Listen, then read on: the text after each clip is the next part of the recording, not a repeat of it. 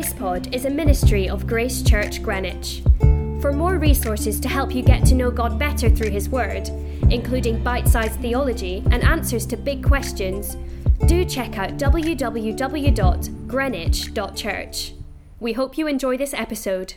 Welcome to GracePod, and we're in Exodus from 21 to 23. We're after Sinai, after the Ten Commandments, and now we get some case law. We get an exposition, really, of the Ten Commandments. Andrew, what did you notice in this section?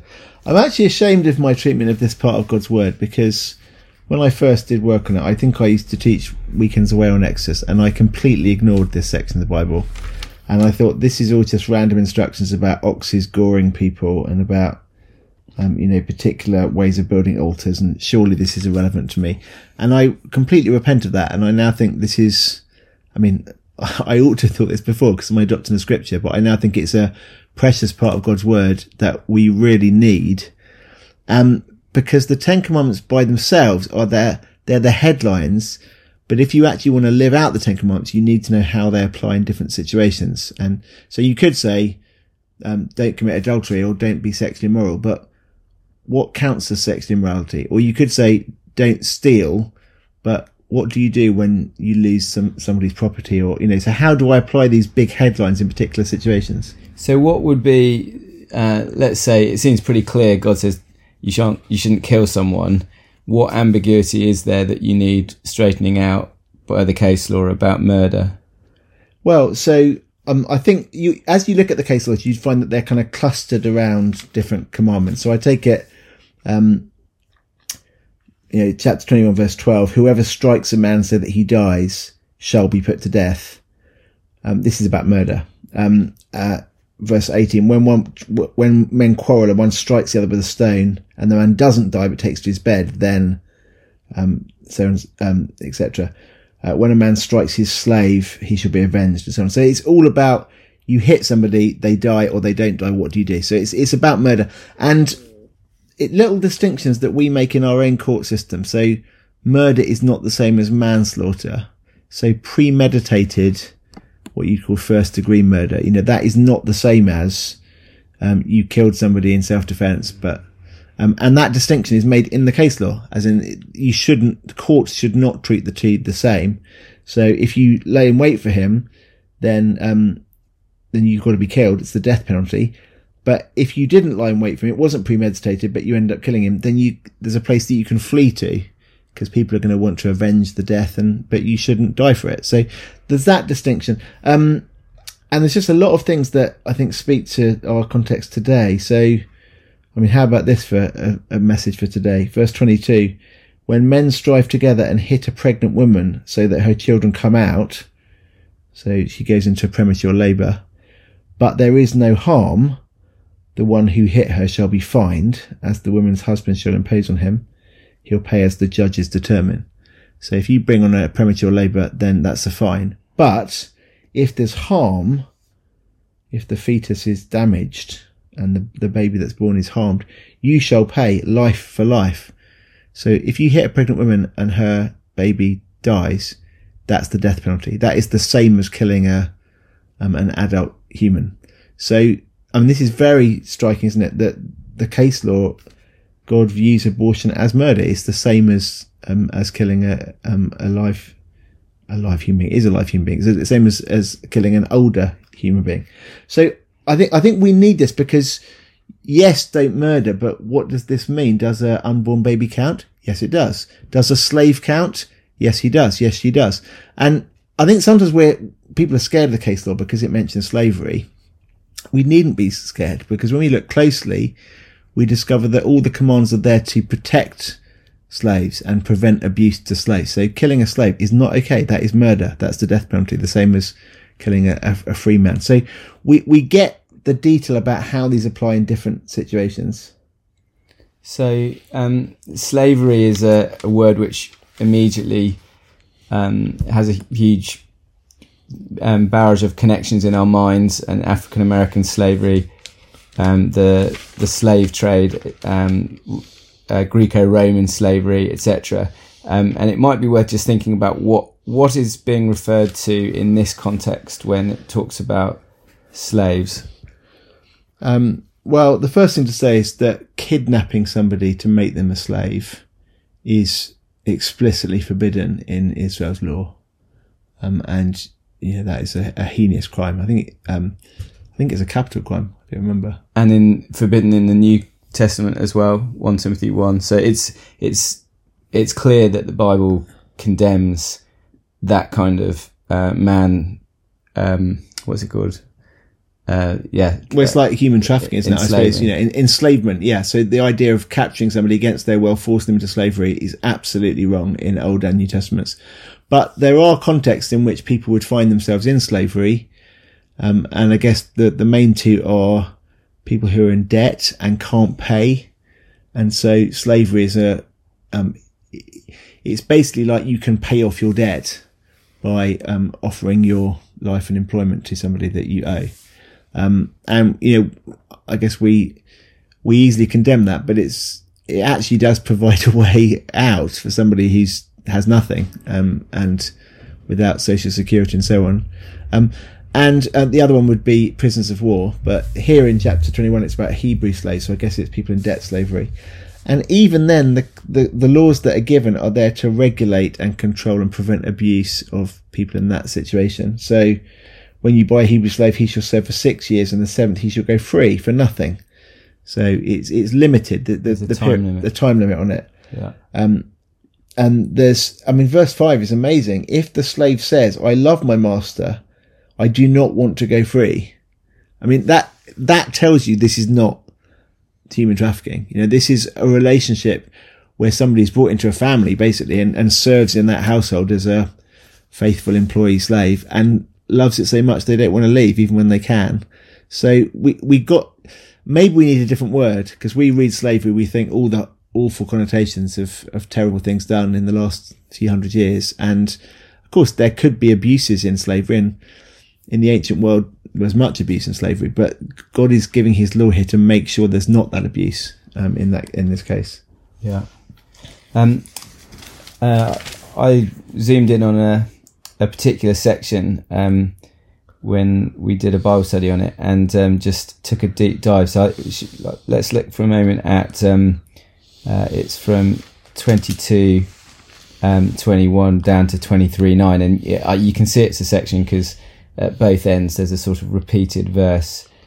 You shall not wrong a sojourner or oppress him, for you were sojourners in the land of Egypt. Or 23:9, don't oppress a sojourner, you know the heart of a sojourner, for you were sojourners. So this is all about this section of how to deal with the downtrodden. And it's lovely as you go through this section to notice the arguments for the laws. So they're not just do this, but do this because of this particular reason.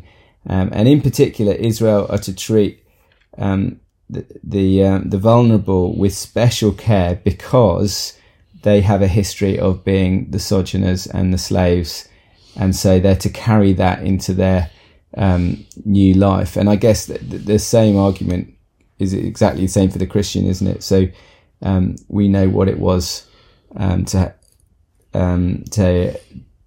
be forgiven, and therefore we should forgive. We know what it is to have been loved. In John 13, so just as Jesus has washed our feet, we're to wash others' feet, and so on. So our ethic comes out of the fact that the Lord has been very, very kind to us, and therefore that kindness should overflow. Makes you think of that parable Jesus tells about the unforgiving servant. He had a huge debt cancelled and then refuses to cancel a petty debt somebody else, and what hypocrisy that would be. I suppose it's Jesus expounding that point. Yeah, and one of the motivators in these verses is that God's a God who cares enough to judge. And so you see in 22 to 24, don't mistreat any widow or fatherless child. If you do mistreat them and they cry out to me, I will surely hear their cry. Or again, at the end of verse 27, if he cries out to me, I will hear, for I am compassionate.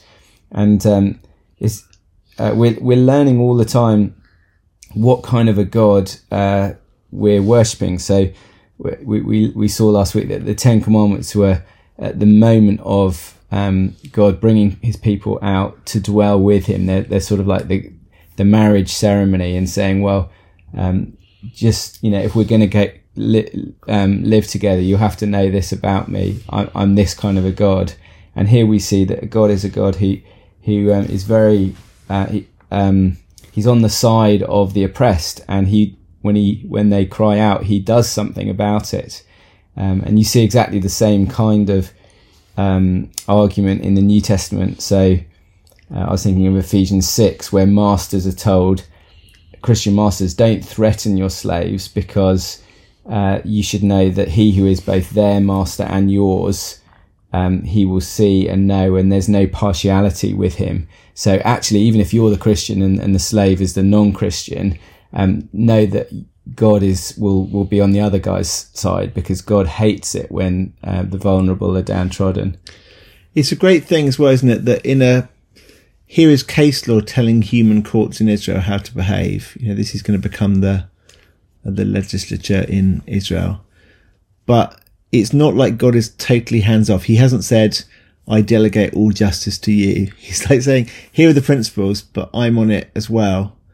And that is a great comfort. I mean, it's a privilege for us to live in a country where biblical laws have shaped our laws in many different ways historically. I mean, some of that's being unravelled by a more godless sort of age now, but much of the foundations of British law are biblical law.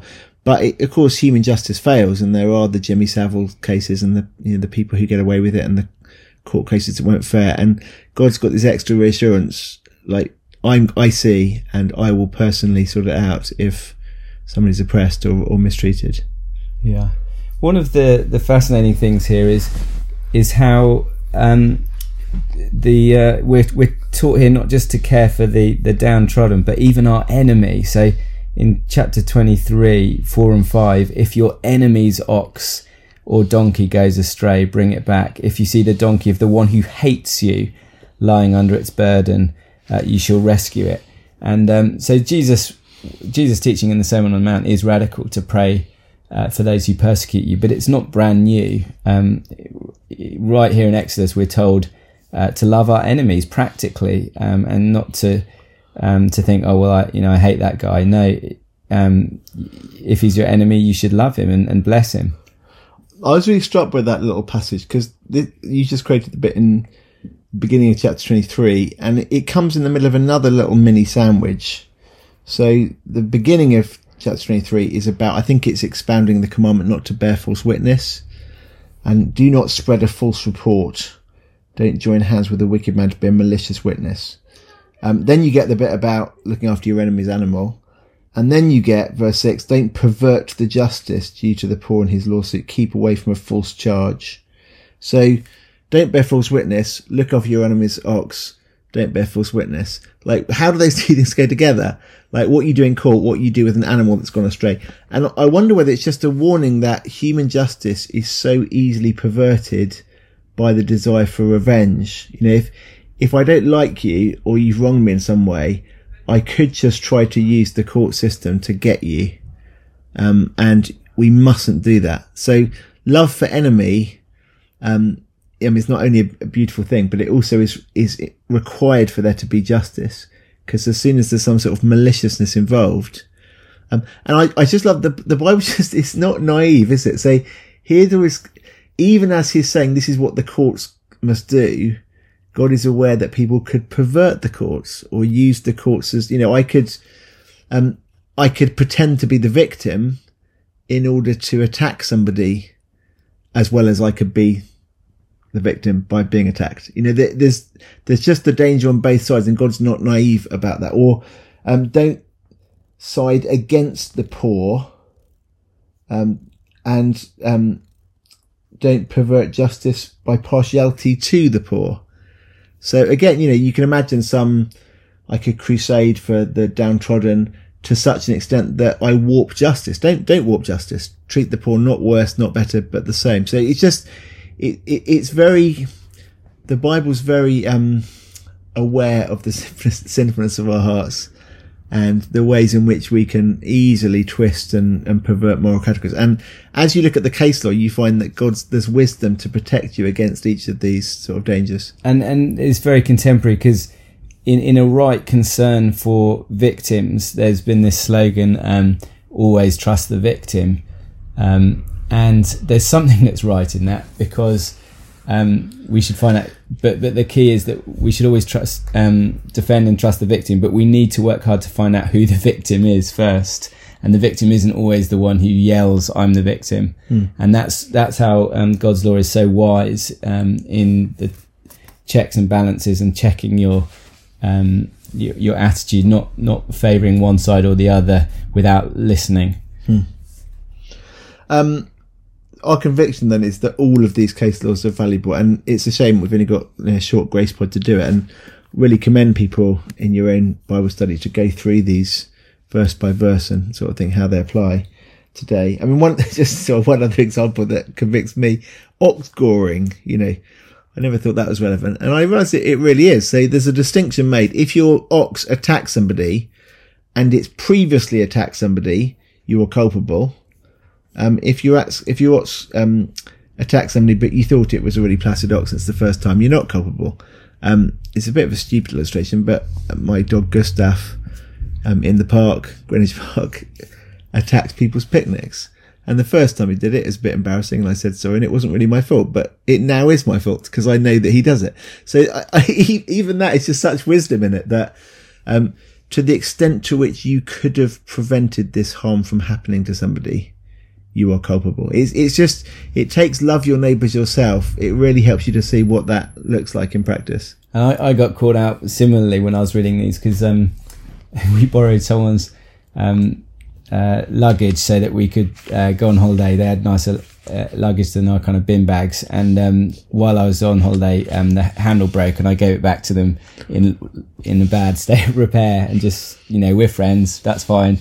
And then reading this case law, realised that no, if that happens, I need to show restitution if I've borrowed a neighbour's property and it's died in my care.